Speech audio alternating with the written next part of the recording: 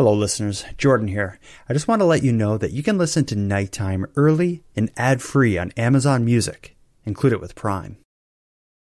Families have a lot going on. Let Ollie help manage the mental load with new cognitive help supplements for everyone 4 and up, like delicious Lolly Focus Pops or Lolly Mellow Pops for kids. And for parents, try 3 new Brainy Chews to help you focus, chill out, or get energized. Find these cognitive health buddies for the whole fam at ollie.com. That's OLLY.com. These statements have not been evaluated by the Food and Drug Administration. This product is not intended to diagnose, treat, cure, or prevent any disease.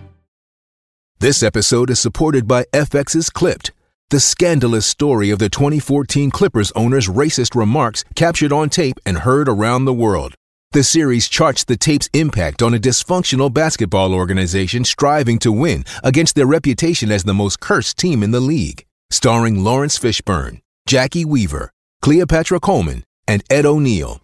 FX's Clipped, streaming June 4th, only on Hulu. This episode of Nighttime contains discussion of rape, child pornography, bullying, and suicide. Listener discretion is advised.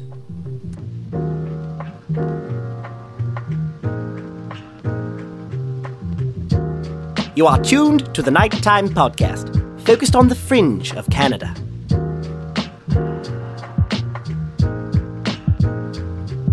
Hello listeners. Let me warn you up front.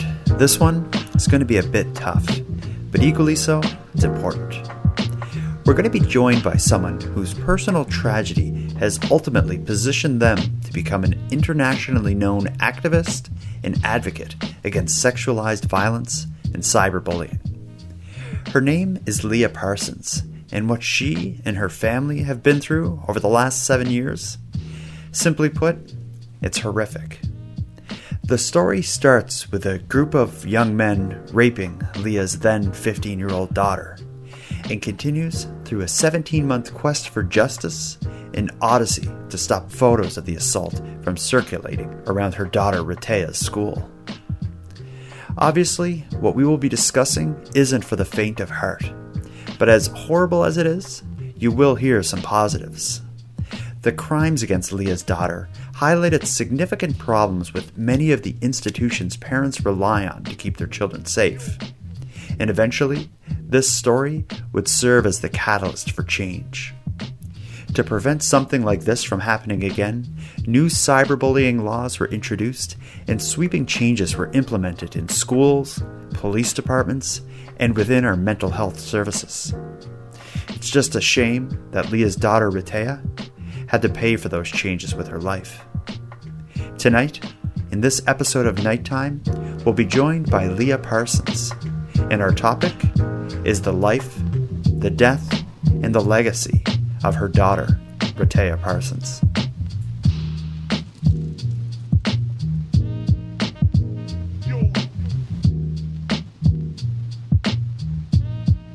All right, Leah, so just to start, if you could just introduce yourself in a few words. My name's Leah Parsons. I live in Dartmouth, Nova Scotia. I'm the mother of 3 girls and also the mother of Rataya Parsons, who died by suicide in April 2013. And that's why we're here today, is to talk about Rataya's life and everything that led up to her death and everything that happened after. So we'll start basically by going back in time now, I guess a little over 25 years. Can you tell me about your life and what was happening in your life when Rataya joined you?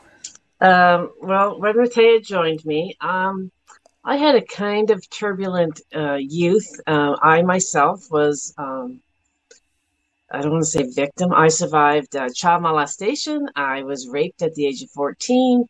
I went down a really dark pathway of spiral and self-hate, like starting at 14. Like it really impacted me.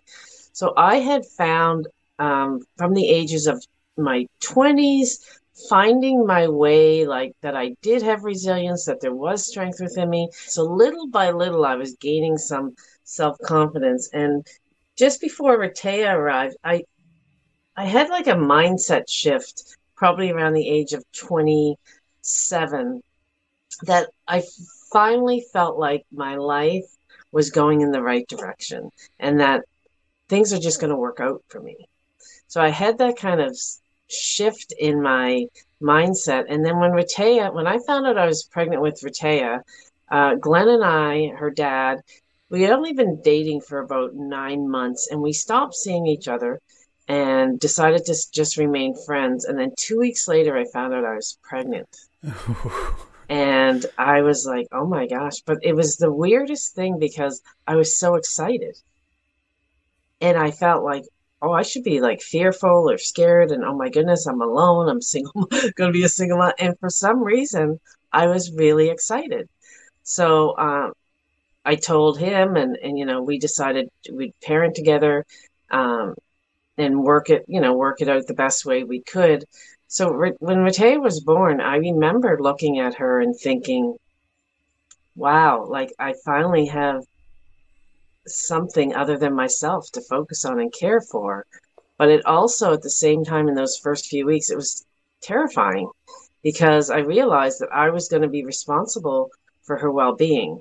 So Yeah. in those early weeks, I made a promise to her that, and I still have it in one of my journals, that I was going to be the best mom I could be. And at that time, I had still been a high school dropout. So I only had my grade 9 education.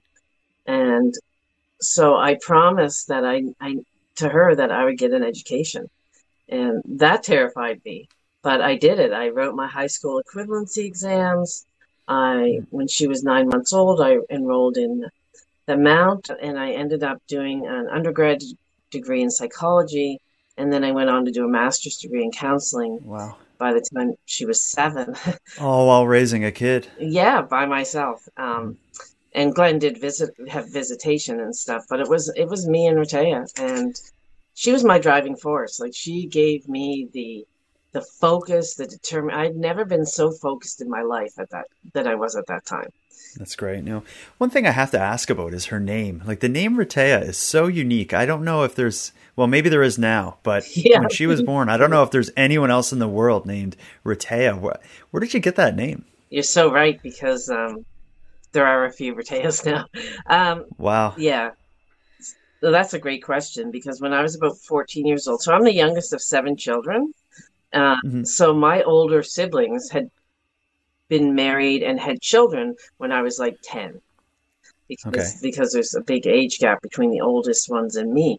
And so I was playing around with names one day when I was about 14, and one of my niece's names was Heather.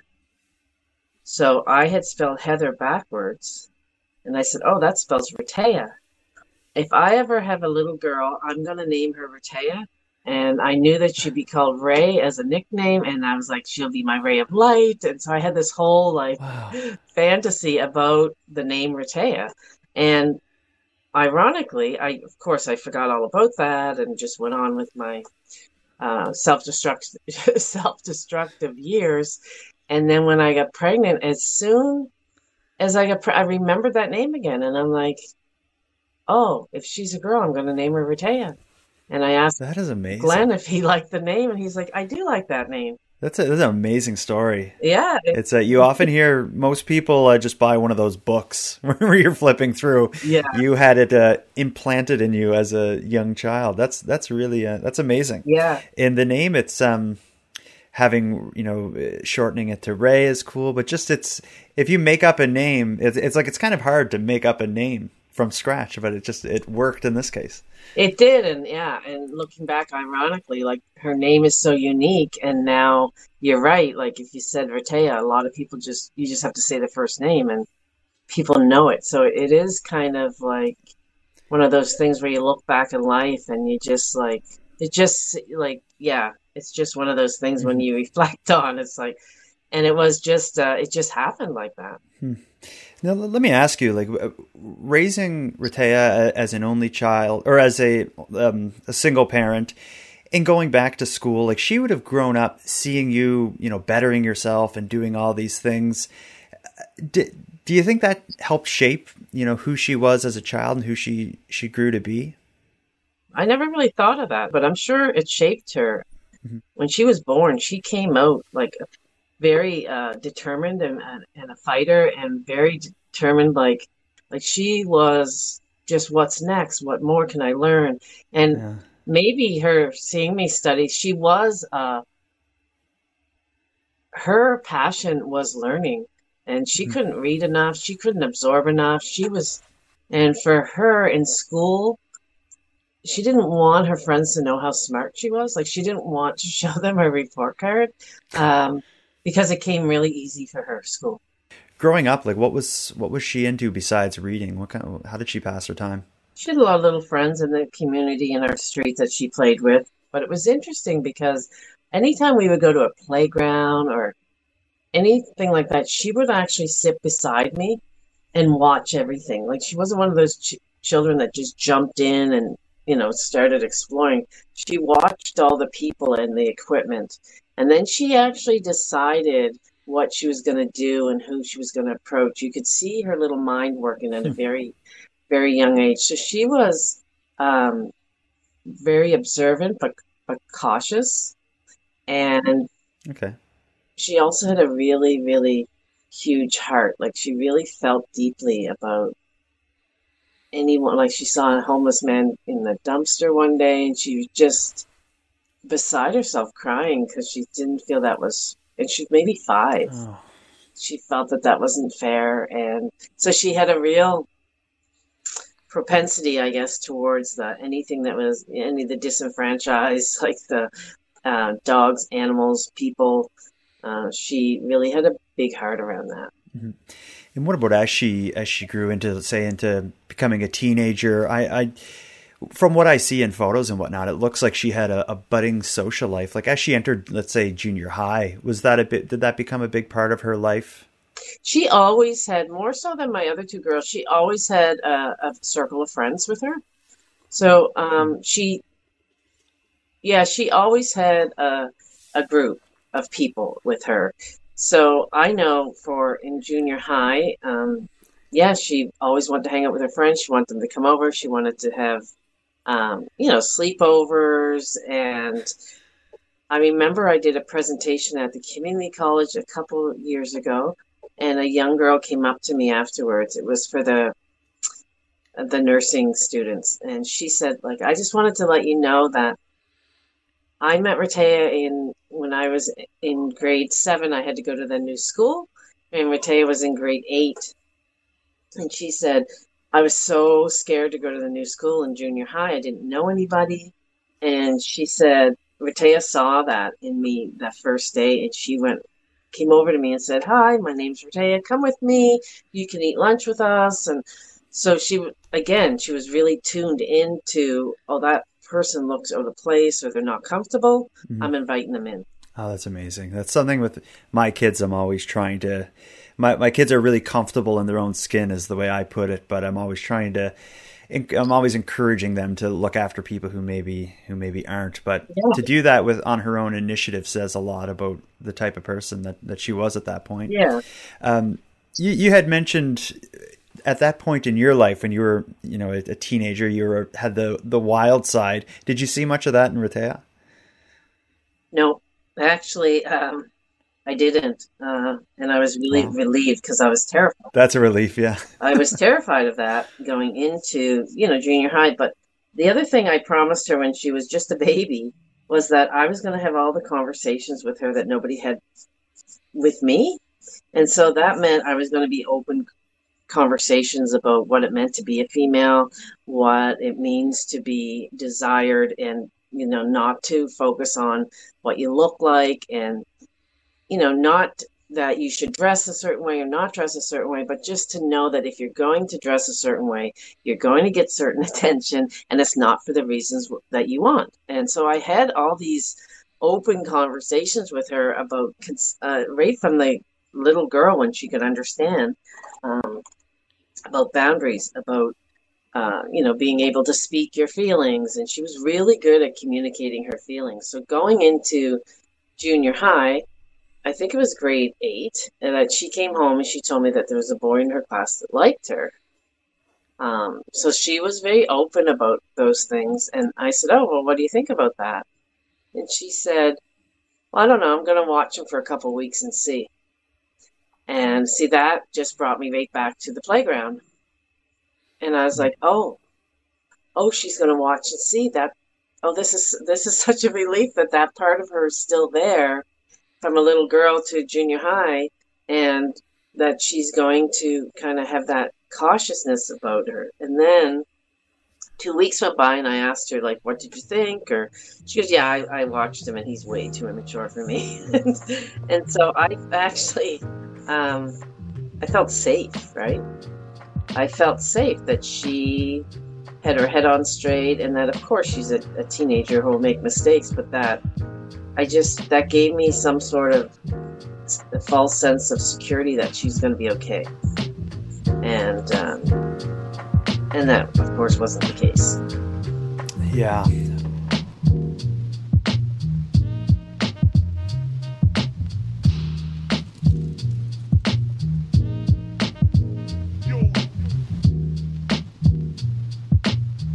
Maybe we'll just jump right into it. If you can kind of tell me about what led up to what happened that night in November of 2011. I understand she was to be staying at a friend's house. So maybe if you could just set up what you knew about what she was up to going into that night. Yeah, sure.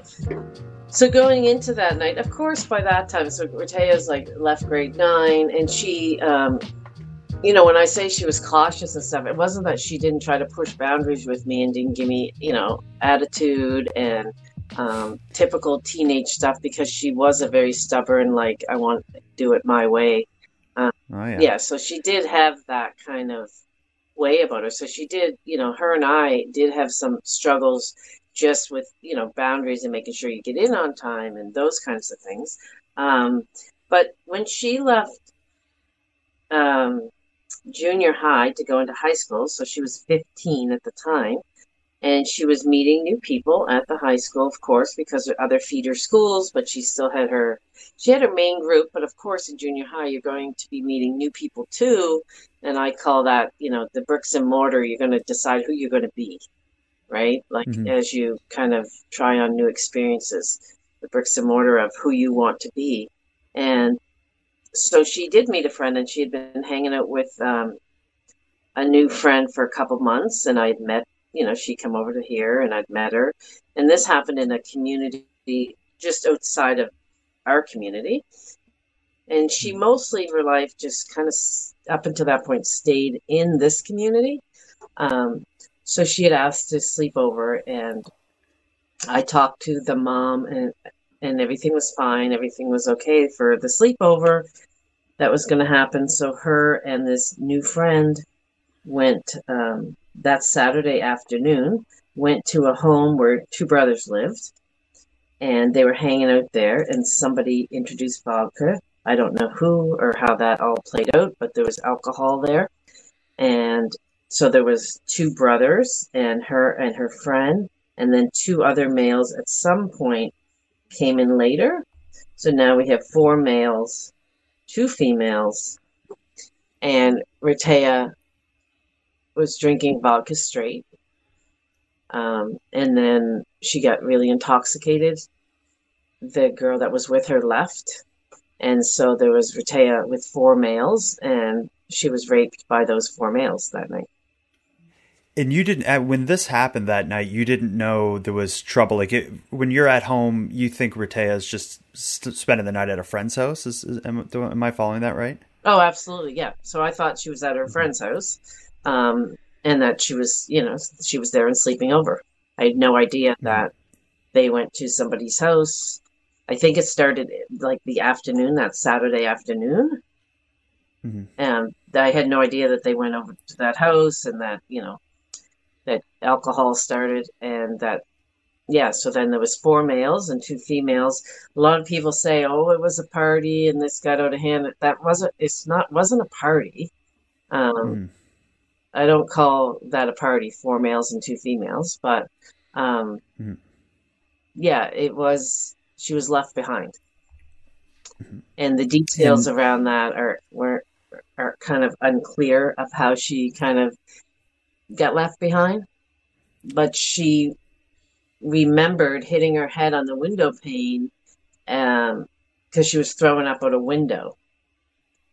And she heard, there's pieces of that night that she remembered because she hit her head, kind of came around, and as that was happening, she was being raped by one of the guys, and they took a picture of that. That was the image they took a picture of. And that image started getting shared. Let's say the next day. So this all happened that Saturday night. Did she just come home the next day and? Yeah. And you had no idea that anything had happened? She had been drinking or whatnot? No idea. Did you have any sense that something was going on with her or notice anything different, or was she keeping just what had happened bottled up? She was pretty much keeping what happened bottled up.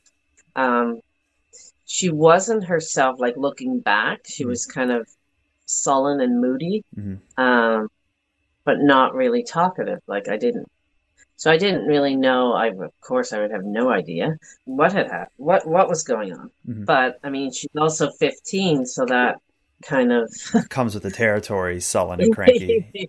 Yeah. How did she confide in you what had happened? Like, how did that happen? So what happened was, I was working that night on a Friday night. I got a call out, so I had to leave. My sister was here. She came over, and I had to go on an after-hours call. And when I was gone, my sister called me and said, "You have to come home right away." And I said, "Why?" And she said, "Rehtaeh needs you. Like, she's not hurt, but you have to get here."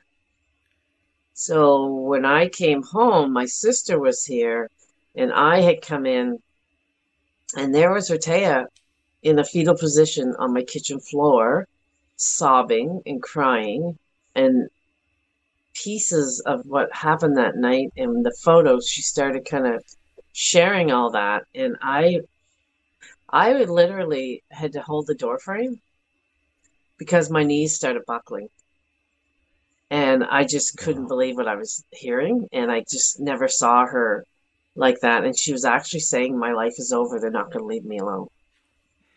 Wow, because by the time she confided in you what happened, she had been facing more than just the sexual assault, because you had already mentioned the picture. So maybe if you can tell me how she described it to you, or what you got from the story when she first told it to you that Friday night. Like, what did you understand had happened and was happening to her?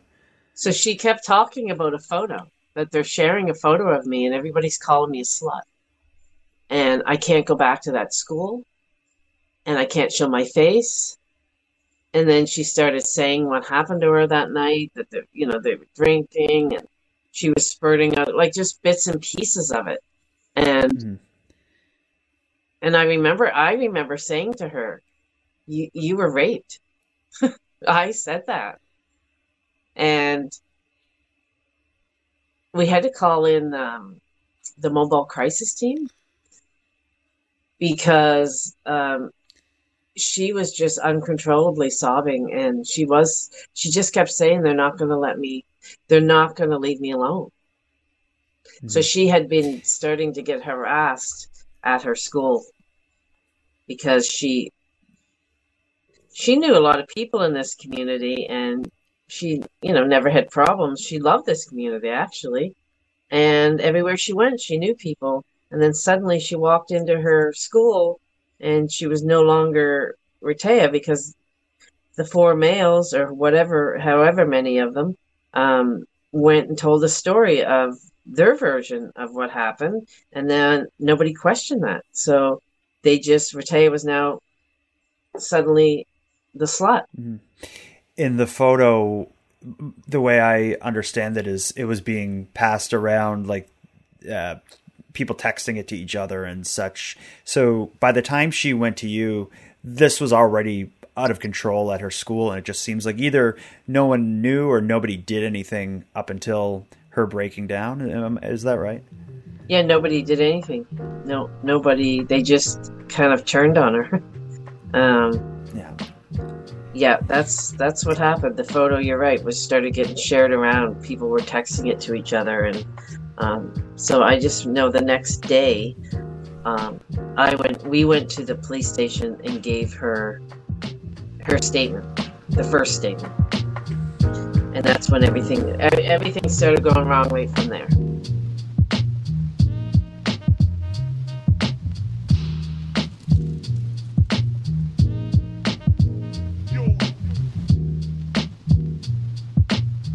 Getting the police involved, for anyone who knows your story or Rehtaeh's story, that's a story all in itself as far as how this was handled by HRP and everyone else involved. But why don't you tell me about when you go to the police, what had happened initially and what their reaction was, if any? So what's it like to bring your daughter to the police station with this kind of story? Oh, it was horrific, because then I was just really struggling with the whole kind of not really being able to wrap my head around the fact that my child was raped. Yeah, that was a really difficult, but then, you go into kind of survivor mode, and I've been in survivor mode enough times in my life that it just automatically happened, that I just stepped into kind of, we got to get this done. We got to get this figured out. But yeah, going into the police station, I will say that first person, even though it was handled all wrong and the whole interview was handled wrong, I guess, like I wasn't supposed to be in the room when the interview was happening, and it was supposed to be recorded, and it wasn't even supposed to be taken by that person, by the integrative crime unit. So we went in there, and the lady that we met with, the constable we met with, was an RCMP officer, and she was very nice and took all the information. We were there for an hour and a half at least. I know, yeah, because I was on a lunch break, actually. Yeah, we were there for an hour and a half, and the constable, I know Rehtaeh got up and stormed out at one point. She was so agitated because it was, bringing this stuff up, talking about it, asking questions. It was just a bit too much for her. So it was really hard, but we thought that something would get moving with the school and with the photo, and we thought things would start kind of moving and getting something resolved. One of the things that you did to help protect Rehtaeh and separate her from the bullying and what's been going on is you supported her in changing schools several times, I believe. Can you talk about what led to that and what effect that had on her in this situation? So we changed schools immediately because she didn't want to go back there. I don't blame her. So she had to go actually stay with my sister, which is just not far from me, so that she could go to Dartmouth High School.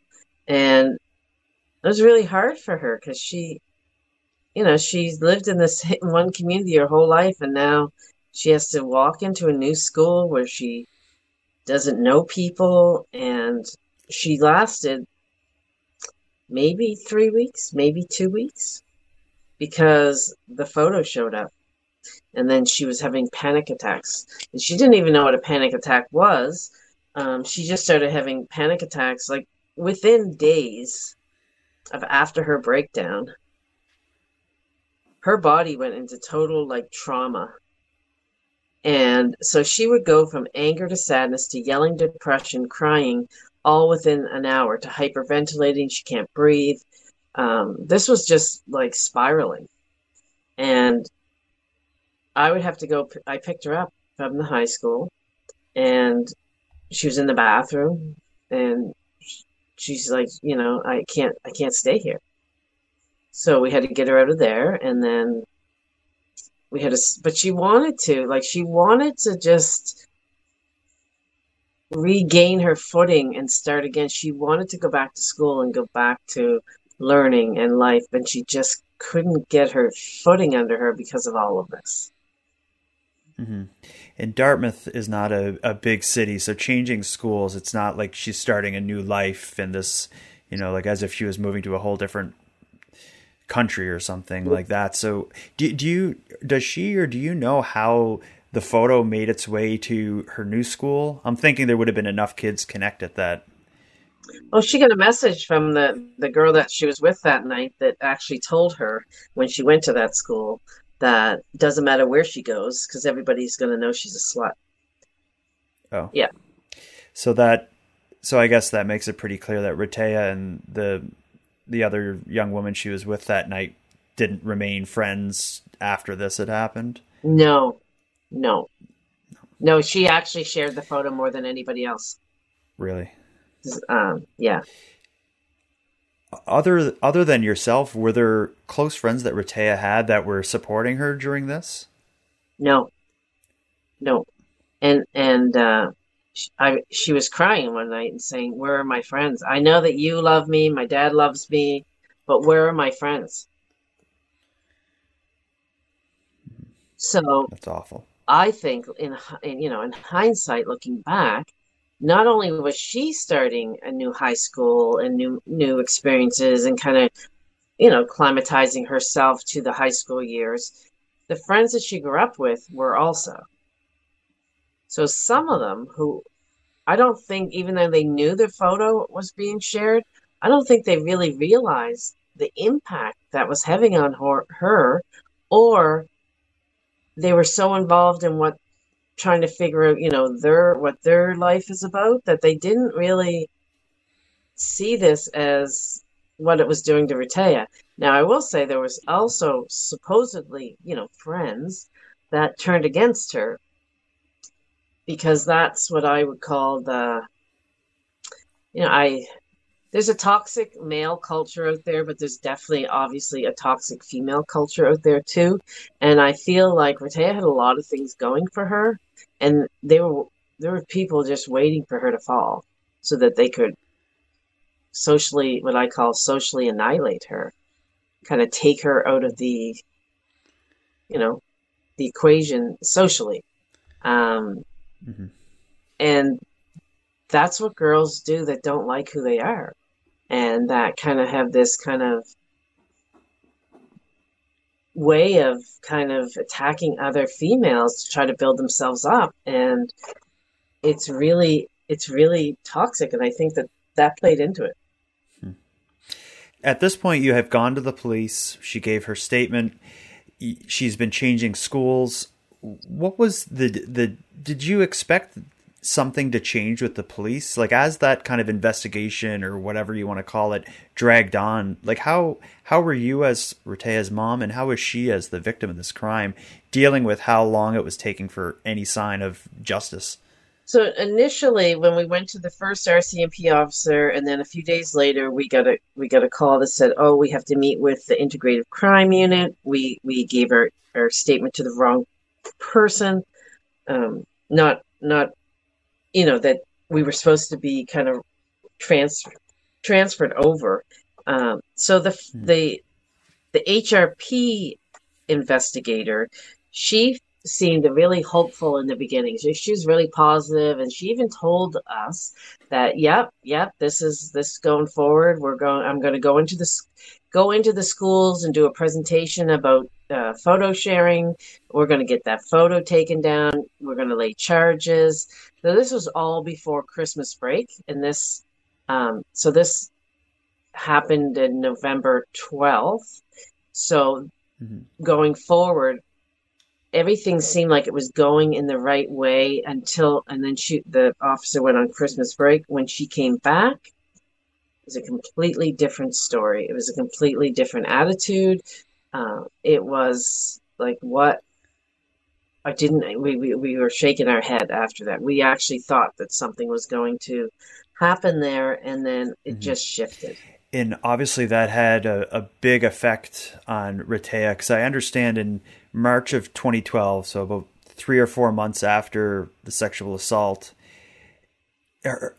any downward spiral she was on seemed to really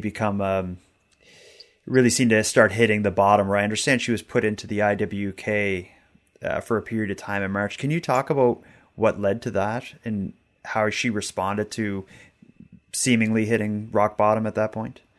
Yeah, so she was definitely, by that time. So that time she was spiraling. She had started drinking. She was doing drugs, trying to cope the best she could, numb out. I couldn't work anymore because my whole focus was trying to get her help, trying to keep her safe. So I was on leave from my job. and she wanted to be put in the hospital. And her dad took her over and put her in. And she was, I think it was like 5 weeks she was in. She got worse in that hospital. I didn't even recognize like the anger. She was in with the mental health. It was called Forsyth at the time. They changed it for youth struggling with mental health issues. So she got in with, I think they all kind of fed off each other, like the other youth. And one time she said something about she was going to hang herself with her underwear or something to one of the nurses. So they called in security guard. A male security guard came in, stripped Rehtaeh naked. They put her in a time away room for a 24-hour period where she wasn't allowed to make a phone call to us. Nobody went in to talk to her. She was left in that room, and she was screaming at the time. It was in her file, her hospital file even. What is that? Why is he doing this? Doesn't he know I was raped? Don't you know I was raped? And she was heard yelling that when he was stripping her down of her clothes. Wow. So that place that she was supposed to get help created way more trauma for her. Mm-hmm. And after her 5 weeks in there, when she came out, did you see any improvement, or did she come out just still, at the bottom of where she ended up, basically? Oh, she came out more broken. Yeah, way more broken. The only good things I think that happened to her in there, she met a few friends. She also talked about they took her to hang out with horses. Part of the program, and Rehtaeh just really loved horses and animals. But other than that, she was traumatized. She was stripped naked. She's suffering trauma from rape, and a male guard comes in and strips her of her clothing. Just unimaginable. And nobody sits with her and talks with her. No counselor goes in to, talk her down or tell, anything. It's just like militant kind of behavior that you would not imagine. Like when she told me that, I found it hard to believe. Yeah.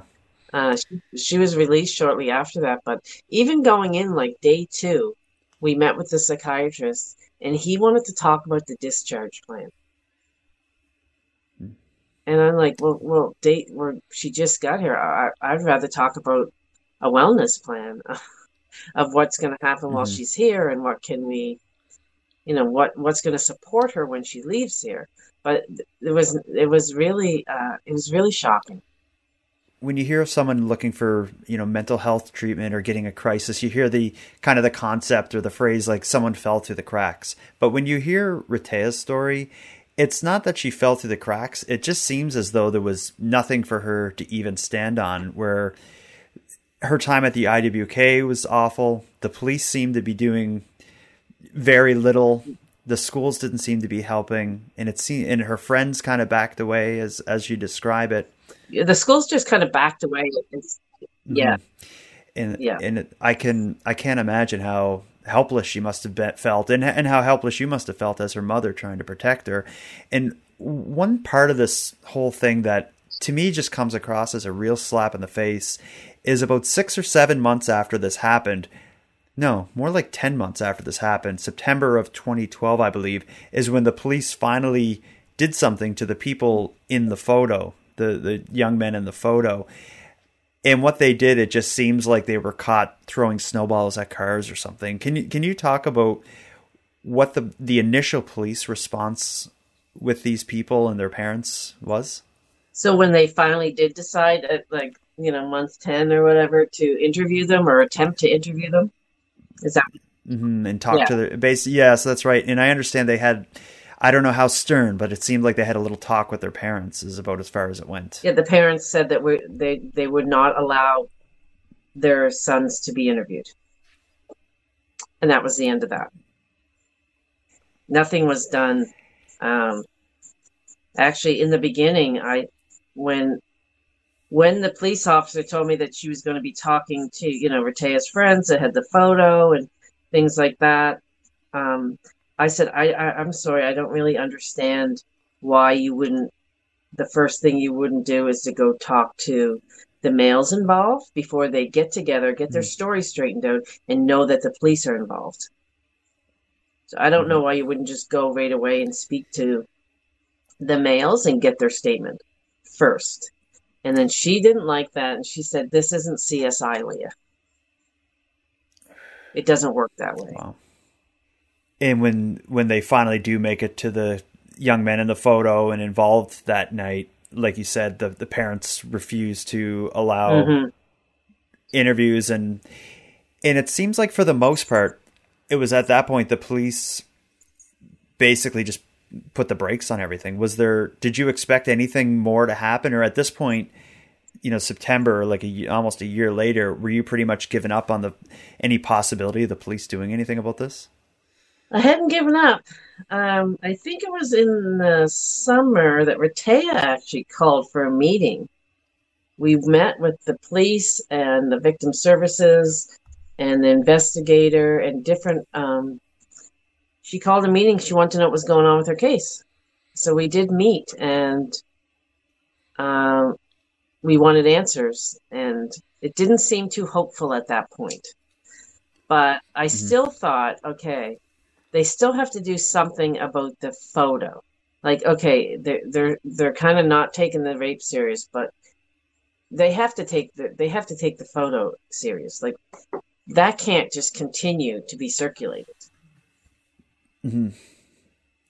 And the right laws were in place so that photo would qualify as like child pornography or something. You would think that alone would have kind of the teeth to put a stop to it, legally, with criminal charges for anyone in possession or sharing that photo. Is kind of, when I hear the story, it just seems like that should have been the angle that was taken, at least immediately, to get the photo to stop circulating. Yeah, and that didn't happen ever. It never happened. Mm-hmm. So when they closed the case, and I asked at that point I was talking to the investigator, the head of the unit. So the integrated crime unit, the head of that unit, because I was always trying to go above to the next person to see, to get answers, because I didn't want to just deal with the one investigator anymore because we weren't getting along. So I would go to other people, and the person at the head of the unit, who in November, like almost a full year later, said that the case was being closed. There would be no charges. And I said, well, what about the photo? That is child pornography. And he said, we're not filing any charges because that's a community issue, Leah, not a police issue. Like, we can't see her face in the photo. And really, like, I know that she's underage, but because, like, she doesn't really look like she's underage in the photo, so we're not going to make any charges there either. That's just shocking to hear that. And then, it was so shocking. And then he said about the sexual assault, he said, like, in those beginning few weeks, Leah, one of the males had messaged Rehtaeh and asked her if she was okay. There's a text message we have, and it says, asked her if she, are you cool with everything that happened? I heard you went to the police. Is everything okay for you, or something like to that effect? And she said, it's cool, LOL. And he said that, she did say it was cool, that it's okay. And I'm like, are you kidding me? Like, what would you expect her to say when her rapist contacts her? Don't you know she's saying, go away, leave me alone? Like, this is not evidence of after the fact consent, if that's what you're trying to say. Like, so his reasons were just, again, it left me shaking my head. Like, is this really happening? And actually, Rehtaeh wanted to go on 95.7 Talk Radio before her case was closed. She actually wanted to talk. And we thought that it would be best not to until, we didn't want to harm the investigation. Mm-hmm. So we thought it'd be best to kind of wait. Wow. Yeah. With the police closing the case and basically her just being hung out to dry, do you think was that one of the factors you think that led to what eventually would happen with Rehtaeh in April?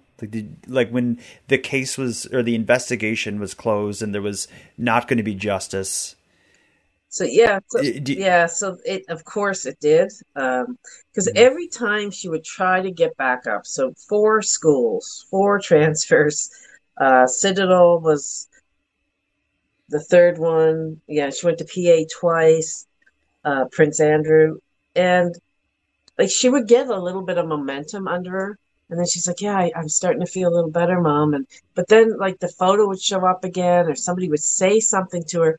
She just didn't have enough time to kind of keep working towards getting better without something kind of coming at her. And so when that case was closed, she was so angry, like all the anger and rage just came right back to the surface. And she was like, they won. Everyone thinks I'm the liar and that they're telling the truth. And that's not what happened. And so again, so much shame, and like she's just trying to get back up on her feet, and no one would allow her to do that. She did cultivate, friends. She's come back in. She made new friends at every school she went to, but she got harassed at every school she went to too. And she had old friends that kind of came back into her life that she was, hanging out with again. So there were some there would always be like a few steps and then crumble.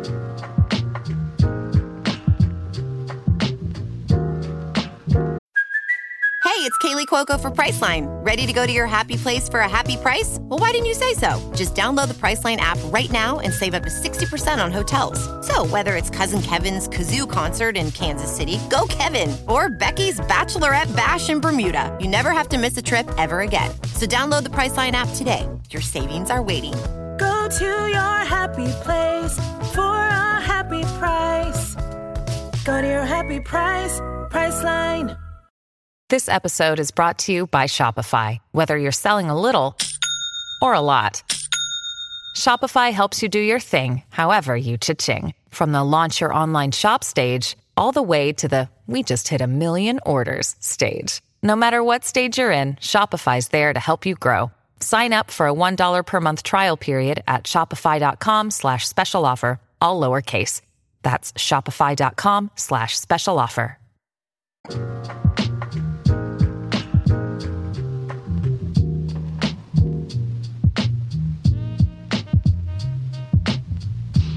Now, I'm going to ask you about something difficult, and I don't know how comfortable you are talking about this, but with what happened on April 5th, can you tell me about how Rehtaeh's life ended and how you found out that this had happened?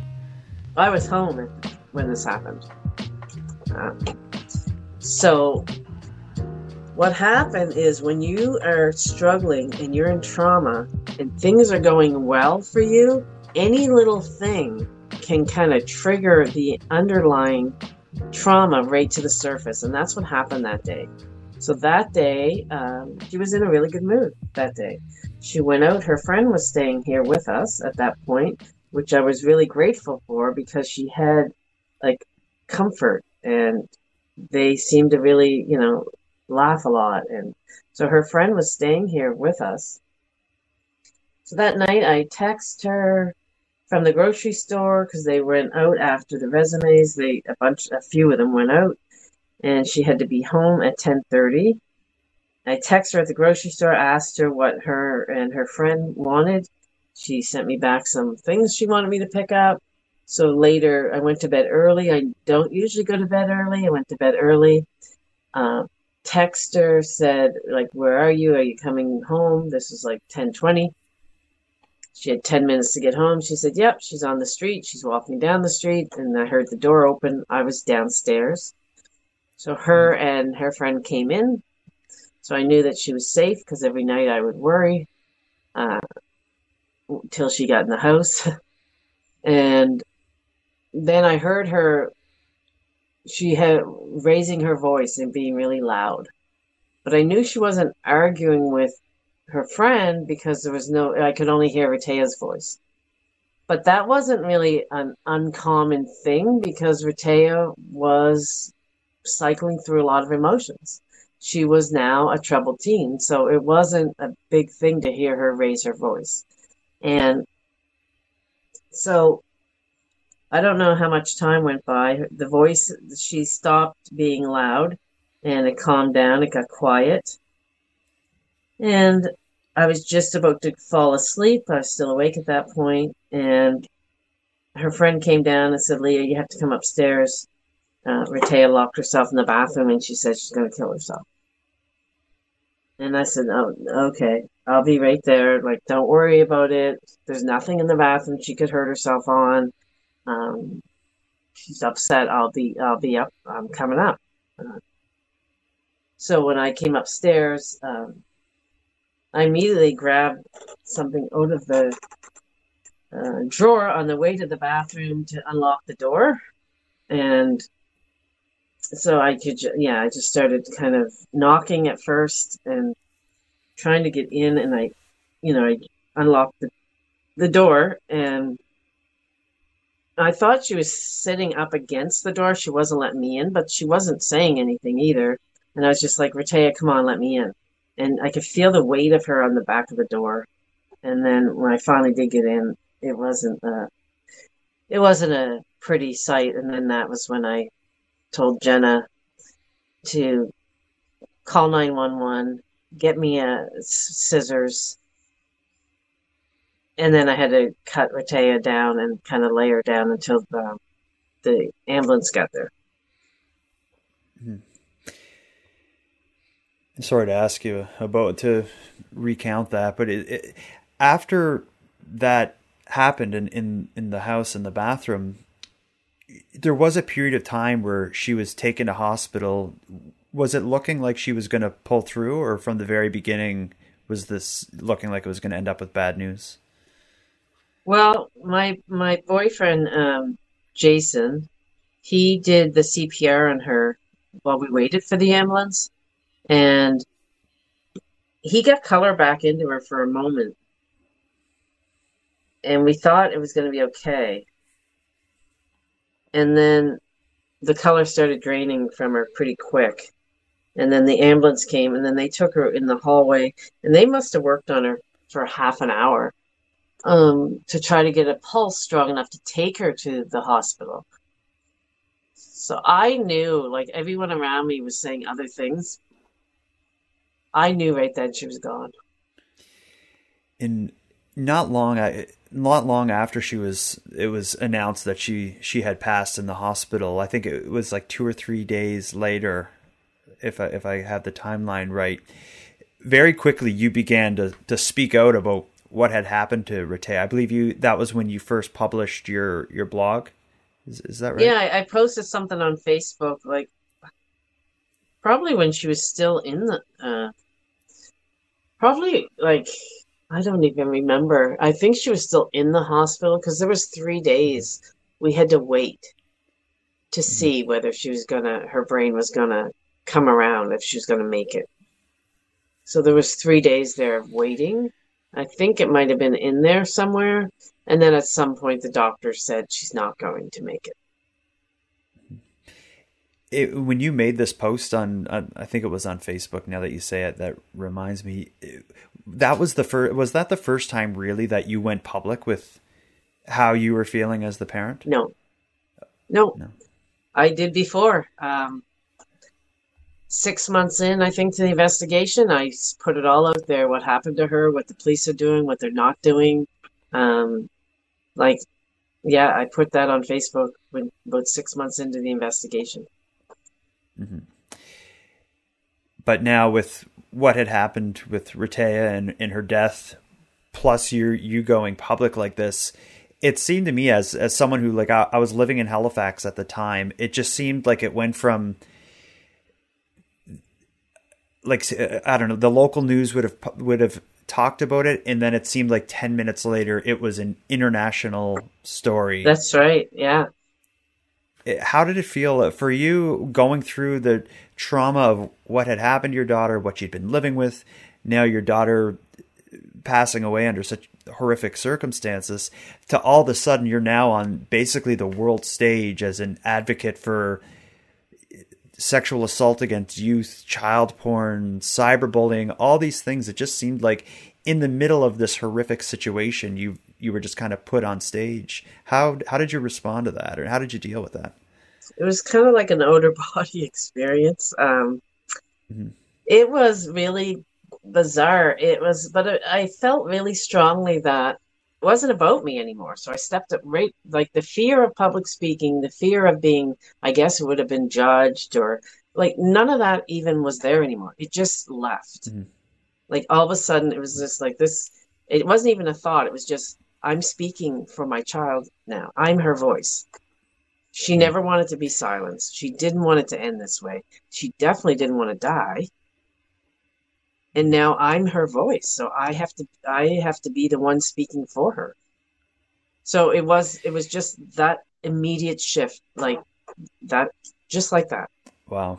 And it was, as far as the attention that Rehtaeh's story was receiving, like, am I fair to say that you would have just been hounded by calls and emails basically from all over the world for interviews and such? Like, it seemed like that was after this had happened in Halifax, but again, you were on Dr. Phil. Like, it was just everywhere. What was it like it almost would have been like your career to be an advocate for Rehtaeh after this happened. How did you manage your time and just manage the requests you've been getting?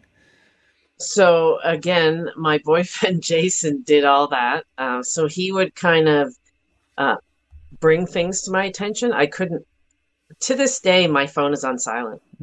My phone ringing is a trigger for me.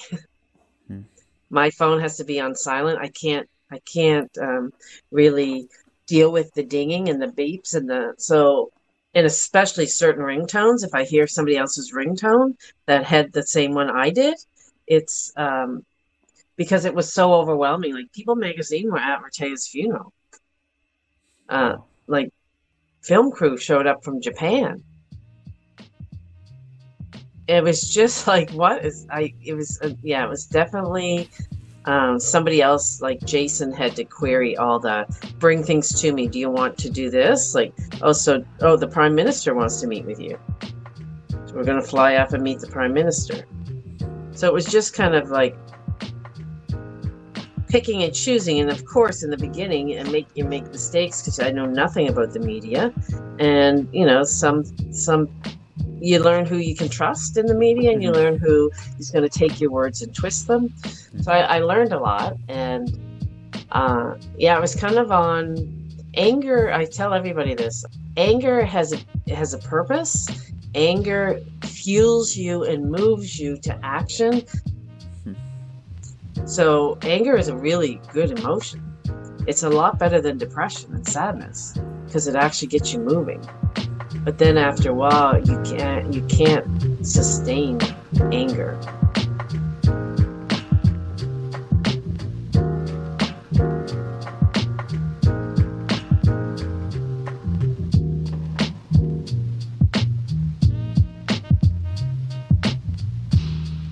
When was it that you realized that the police and the RCMP were going to be kind of put in a corner and would have to address this in some way? Was there any point that this was all building up that you started to think like they're going to have to do something? No.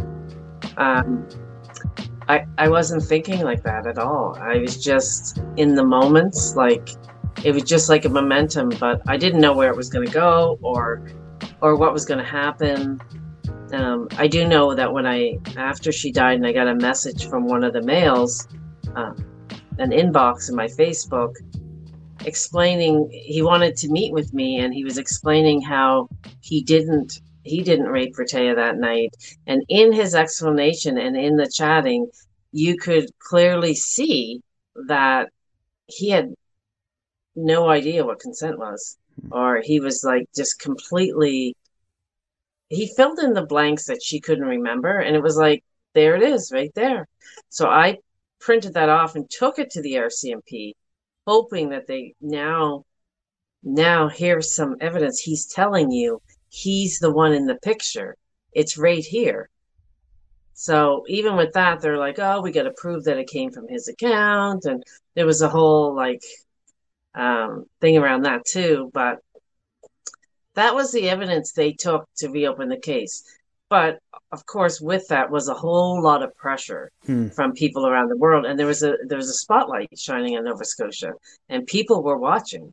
Absolutely. So there's a lot of public pressure there. Yeah, and that's a story all on its own. The amount of attention and pressure and all the things that were happening on the internet, both good and bad, regarding, people trying to get justice for Rehtaeh, and then people seeming to just be kind of kicking the pot and causing trouble. So you almost, like, in the aftermath of this, I'm sure you've seen the best and worst of people through the time immediately after, when the spotlight was on Halifax and on you and on Rehtaeh's story. Absolutely. I find that in life, of course, there's always those opposites. So if you're going to be out there speaking, I was getting a lot of support and a lot of support from people around the world, but I was also getting a lot of hate, a lot of blame, a lot of it was horrific things being said to me and about Glenn. And yeah, you kind of see that. How can somebody or people be so cruel to somebody in their darkest moments? And on the flip side of that, like the gifts that were pouring in, like in my mail, and things I was receiving every day, and messages of support of people around the world who don't even know us. I felt like I was being supported, for sure. And you had already talked about getting that message and bringing that to the police, and then that being the, I guess, motivation or the catalyst for them to reopen the investigation. Can you tell me about this second try at their investigation? What happened and what became of it? Oh my goodness. So the second try, let me think if I can even remember that. They reopened the case, new investigation. Somebody anonymous threatened to release the names of the 4 males involved. And when you say anonymous, you mean like the web hacker activism group known as Anonymous, which them alone get, like, that fact alone that they got involved at the time, they would have been addressing, they were more known then than they are now for getting involved in injustice. And they got involved in Rehtaeh's case. Oh yeah, they absolutely did. So they hacked into computers, and they got emails from schools into the school systems of administration, what they were saying about the situation. They got into who these 4 males were, and were threatening to the police, if you don't do something, we're going to release these names to the public. So I spoke out against that and said I didn't want any kind of vigilante justice, that's not what I was really about. So it was interesting because the police showed up immediately at my door, the investigator of when the case was reopened, and said, you can't release these names, and you can't do this, you can't do that. And I was just like, it was just like so bizarre that, you're showing up at my door so quick to tell me that these names can't be released and has nothing to do with me. Yeah. But when Rehtaeh's picture was out there and her name was released everywhere, nobody was showing up at the mail's door saying, you can't do this. Like, it was so bizarre for me. And so that was trying to think what happened next. So they were interviewed after that. They were charged with making and distributing child pornography.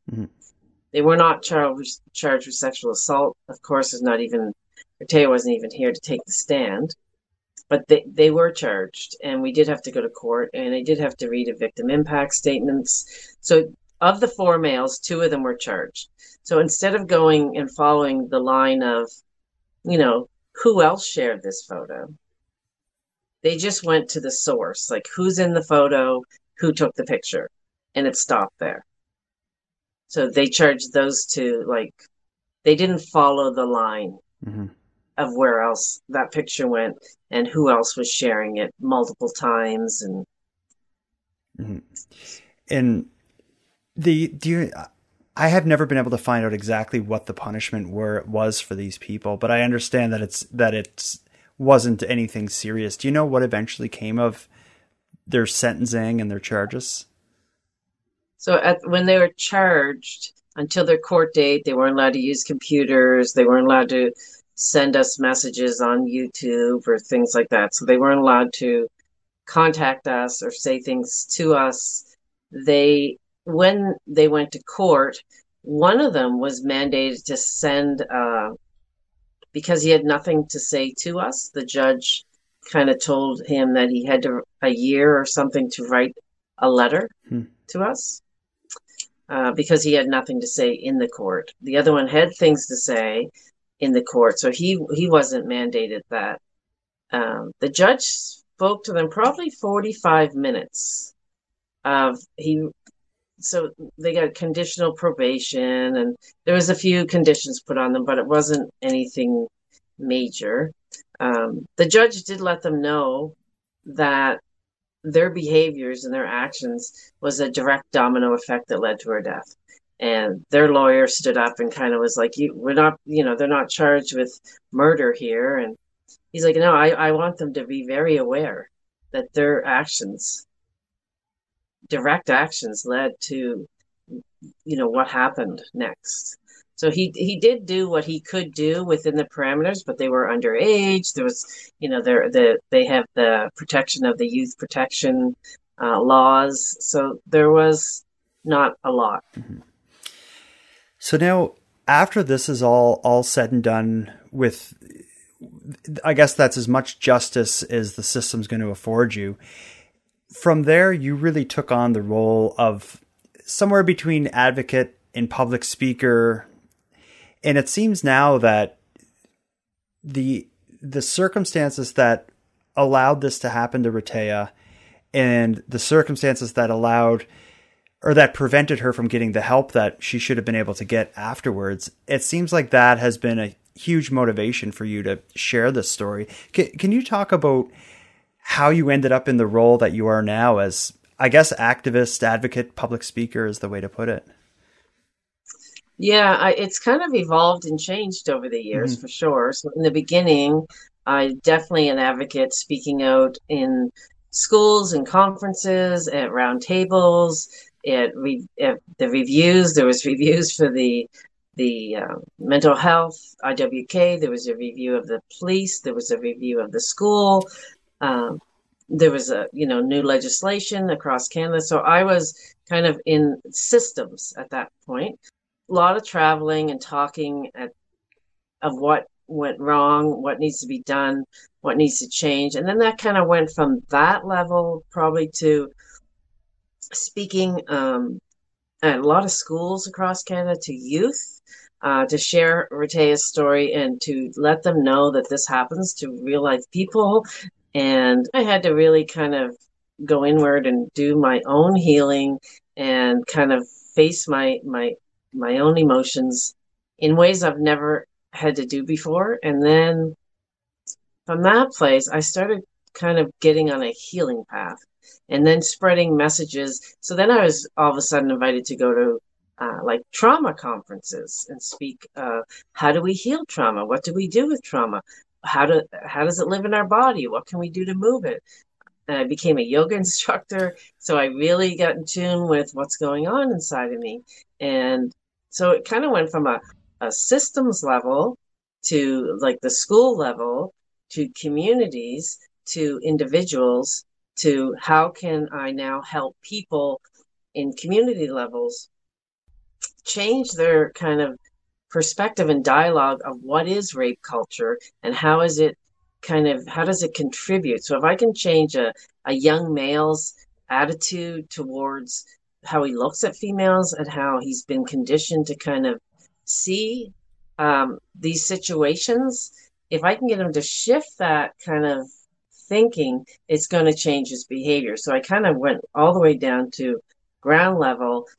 Okay, I did what I could at the systems level. How can I influence and impact people in their day-to-day so that they can bring that to their children and grandchildren? And, so it went from that and then to how can I help other people heal that have already been traumatized? How can I help teach them the things, the tools that thankfully was brought to my awareness, and I just kind of followed a path of healing, and it brought me to these huge ways that I was able to kind of move in pain. And it seems as though, like, as you describe it there, it was never like a conscious thing. You were just kind of going from one opportunity or one situation to the next, and you just ended up, I almost see it as like this tidal wave just took you, and now you're just in its wake. Is that the word for when the wave breaks? You're just getting just tossed around, and now here you are. Now you mentioned all the various reviews and inquiries and whatnot that happened in the wake of Rehtaeh's death.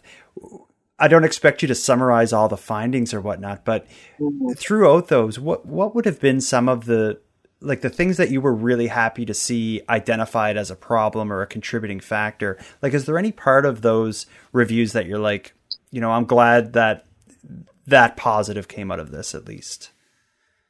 Absolutely. There's so many positives that came out of it. And again, I had to follow up with the police review was the biggest kind of revelation, and that can be found online. The police review, I think, had 17 different recommendations that were brought in from someone that outside of the province came in to do the review. The things that he found, it took months and months and months. The things that he found were glaring kind of problems. One was there's no trauma-informed care. There wasn't. There is now. So at the IWCare, they didn't even have a trauma-informed approach to helping children that are struggling. So that was huge. That if someone comes in and says that they've been sexually assaulted, the woman that was in charge of Rehtaeh's investigation had never had any training in sexual assault cases. So if that's happened now, you have to be assigned to an investigator who have at least taken the training. So that was a big one, and there was 17 recommendations. I think they took on all of them and agreed to do them. So I had to follow 3 justice ministers to follow up to see, is this in place, and is this ongoing, is this still happening? So I did have to follow up with 3 different justice ministers. And of course, the legislation that came about for Nova Scotia for the CyberScan unit and legislation, it was shut down because it was too broad, and then it was reintroduced. So that was another one. So people... Yeah, sorry to interrupt you, but that legislation is new wording in law about how, like, the sort of thing that happened to Rehtaeh with digital, like sharing digital images and cyberbullying.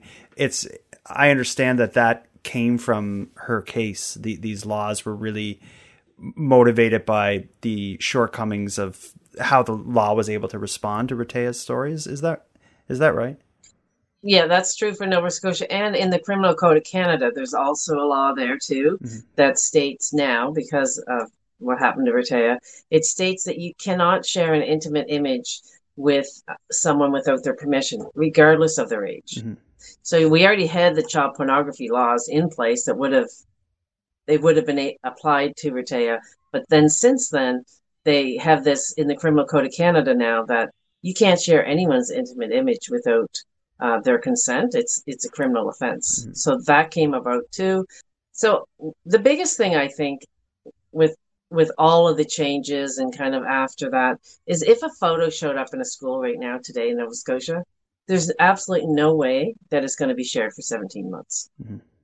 That's just not going to happen.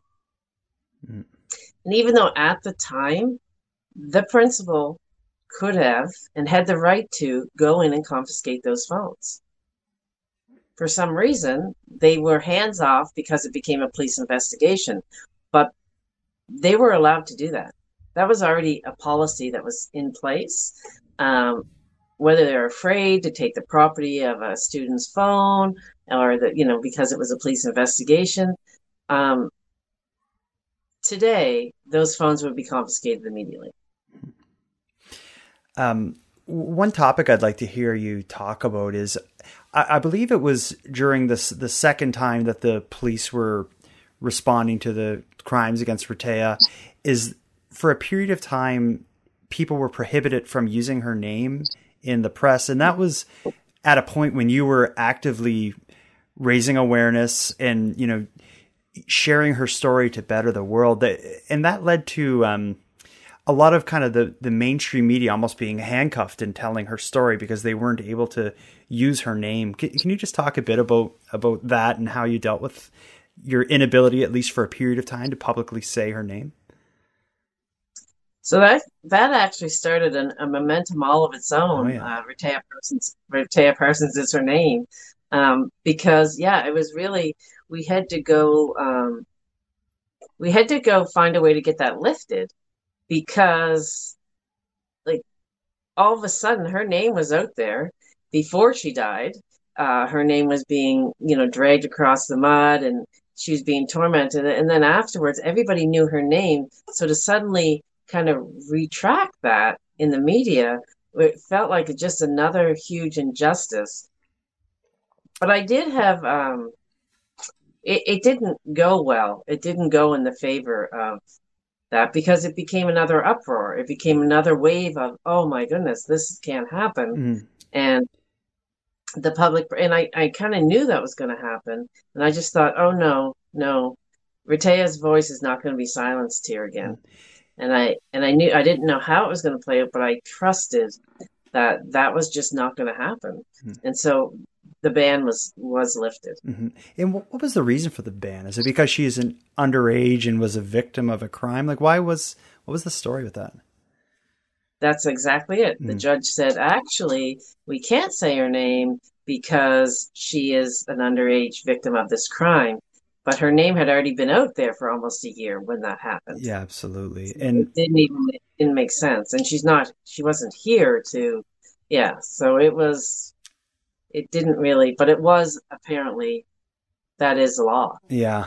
It just, in this situation, it was like, when you think of it logically, it's like, it obviously didn't make sense, but it, were you not given permission at one point, or told, like, we will not prosecute you if you use her name, before the ban was lifted? Yes. Was that a formal thing? Like, did you actually speak with, like, I don't know, the justice minister or someone who gave you the okay to use her name publicly? Yes, that's exactly what happened. I had to think about that for a minute. Yes. The justice minister did say it would be okay, told us it was okay to use her name as long as it was in a positive light. Okay. Well, I think that's fair. So I think you, for the most part, you've answered this, but this story is obviously horrible to relive it and to tell this story. Why is it so important for you to put yourself to tell the story? Although you're dragging yourself back through it every time you do. Like, what motivates you to continue to share Rehtaeh's story? I don't tell the details of her story a lot these days. Actually, I talk more about healing. Mm-hmm. But as long as I can speak her name and tell her story, I will, because I'm her voice now. So to me, it's her message coming through my voice, and it's really important because her life means something, and her legacy of what she leaves behind means something. And if I can impact people to change the way they see these things, then it just gives more meaning. Because I forget who says it, but your legacy is every life you touch while you're living. And I feel like Rehtaeh's legacy is every person she touches from the other side. So I feel like, there's ripples, and it can keep going and keep going. I don't feel driven to continually have to, like, if I stop saying her name, then that means, that she doesn't matter anymore. Or I don't feel any of that type of pressure. I just know that wherever it goes, whatever happens is exactly how it's supposed to kind of unfold with her story. So I do let, the waves and the kind of tide take me where I need to go. Mm-hmm. For a lot of people listening to this are going to be parents of young children or parents of middle-aged children. What do you think parents should know about your experience that, is there any lesson we could learn or anything we should look out for or do that could potentially, help people like Rehtaeh and people like you from being put in these situations? Well, I was mistakenly, like I said earlier, I felt I was safe because I felt I had all the conversations I need to have with her to keep her safe. But Rehtaeh was never safe in that situation because everything I taught her, first of all, went out the window when she couldn't get up and walk away because she was too intoxicated. And she ended up in a room full of people, males, who weren't taught the same things about consent and what it means to help someone when they're vulnerable, not take advantage of them, not be a predator that's looking for their opportunity to harm somebody.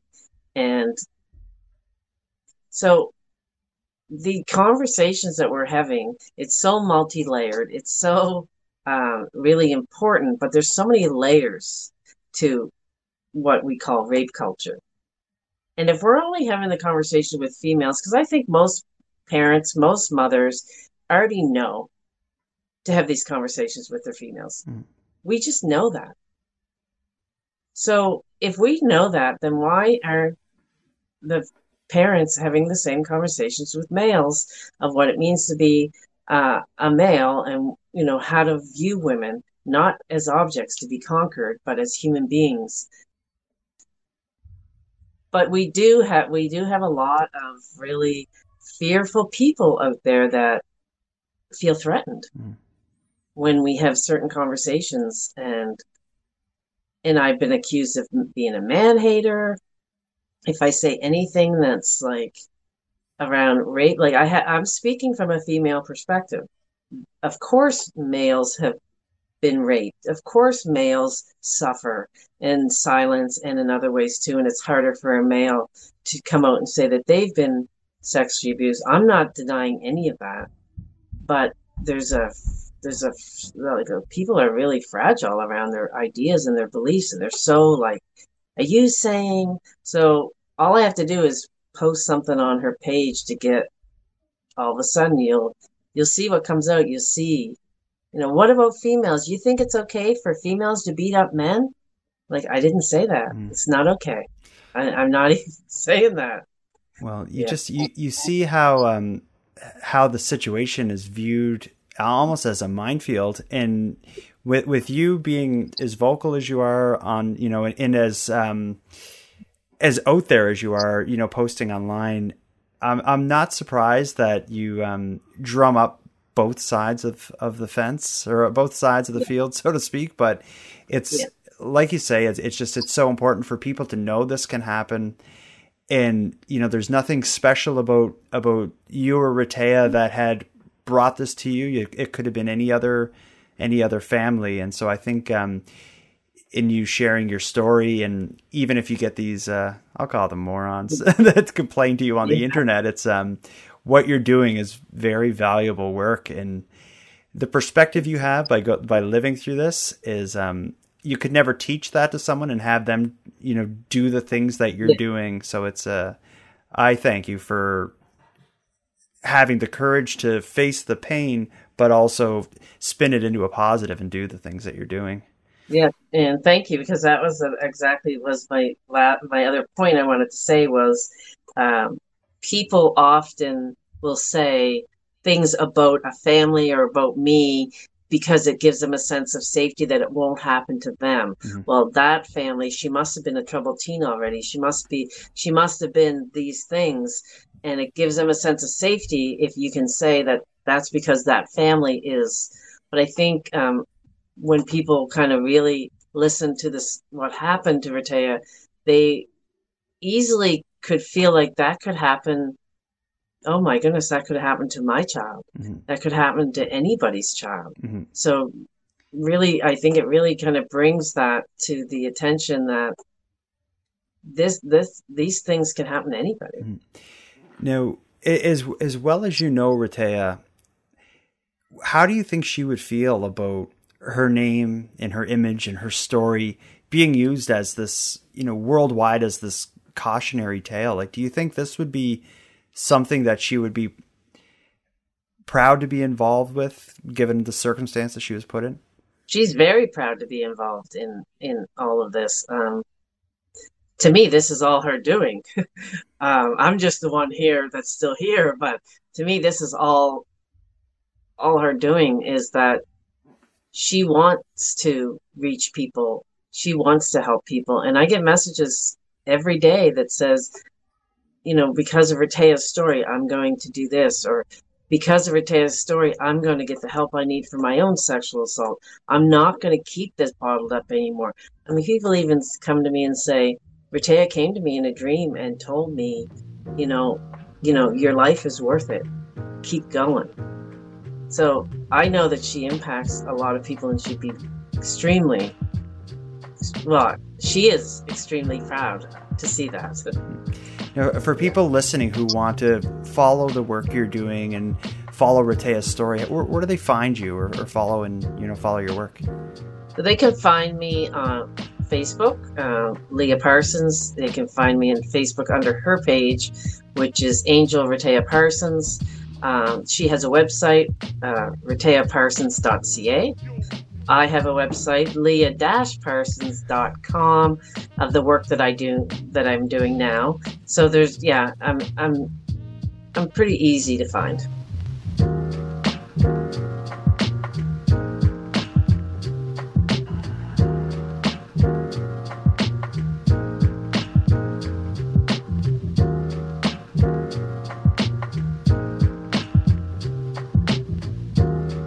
Before I wrap this up, I want to give a heartfelt thank you to Leah Parsons for sharing Rehtaeh's story with us and for being so generous with her time.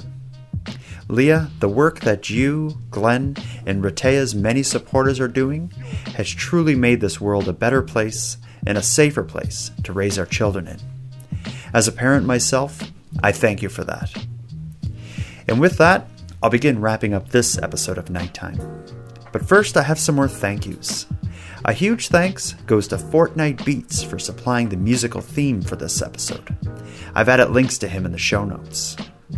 Catering for this episode has been provided by Cape Breton Queso. If you like dipping things in warm, creamy cheeses, you need to get some Cape Breton Queso delivered to your doorstep. I've added all the links you'll need to level up your date night in the show notes. And lastly, I want to give a massive thank you to everyone listening to Nighttime. Without your interest and your support, Nighttime would be as pointless as it would be impossible. But with that said, keeping the show alive is and has always been an uphill battle. If you want to help take a bit of the weight off the show's shoulders, please subscribe to the premium feed. Not only does it make the show possible, it gives you more of each topic than you'll find here on the free feed, as exclusive content is added to the premium feed weekly. So please consider supporting Nighttime by subscribing to the premium feed at patreon.com/nighttimepodcast. And for anyone else who'd like to support the show but can't help financially, you can give me a big hand by simply sharing the episodes on social media and letting your friends know about the show. If you have any story ideas or if you want to give feedback on the show, you can reach me at nighttimepodcast.com/contact. You can also find me on social media. I use Facebook, Twitter, and Instagram, and I'm live on YouTube every Tuesday, Thursday, and Sunday night at 9 Eastern Time. And one last thing, if you'd like to provide your thoughts on Rehtaeh's story, please contact me or send me a voice memo. I'll answer the questions or discuss your thoughts in the next Nightcap post-show live stream on YouTube. Again, you can contact me at nighttimepodcast.com/contact. So until next time, take care of each other, hug your loved ones tight, and let me know if you see anything weird. The Nighttime Podcast is written, hosted, and produced by Jordan Bonaparte. Copyright Jordan Bonaparte.